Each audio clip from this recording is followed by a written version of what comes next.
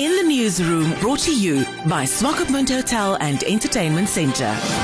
The Platform Whistleblowers in Namibia is not well placed yet, and the Namibia Institute for Democracy, in collaboration with the Institute for Public Policy Research, are working around the clock to make sure that the platform is created and safe for whistleblowers. The Namibia Institute for Democracy's project coordinator, Ndilimeke Auala, speak to In the Newsroom. Well, Namibians are open to it, but we got a few factors that stand in the way of that. It always comes down to fear of not having a platform that is actually secure for whistleblowers to actually blow the whistle.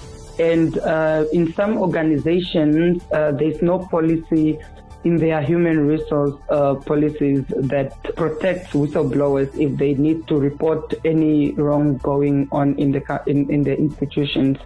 And also, whistleblowers fear for their lives. It's really something that we need to give more education on it, and they need to be safer platforms. Currently, a whistleblower can probably go to the Anti-Corruption Commission. At this point, that seems to be the only safe platform that's out there for them to actually go report to.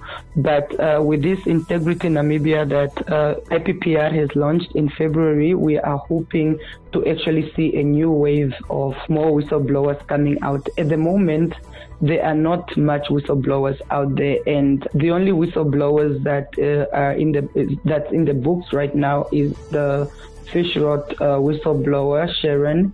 And even in our previous workshop, she had come and shared her story, which is really touching, because she also was scared for her life. And it wasn't just people in her circles or at the workplace that seemed to be against her, but she seemed to have been receiving threats also, and seemed to feel like she was being followed. And so that is why we say we need more platforms to actually make sure that law enforcement campaigns against corruption are made, and to also ensure whistleblowers that it is safe to blow the whistle, but we need certain things put in place to make that actually a reality in Namibia. In the Newsroom, brought to you by Swakopmund Hotel and Entertainment Centre.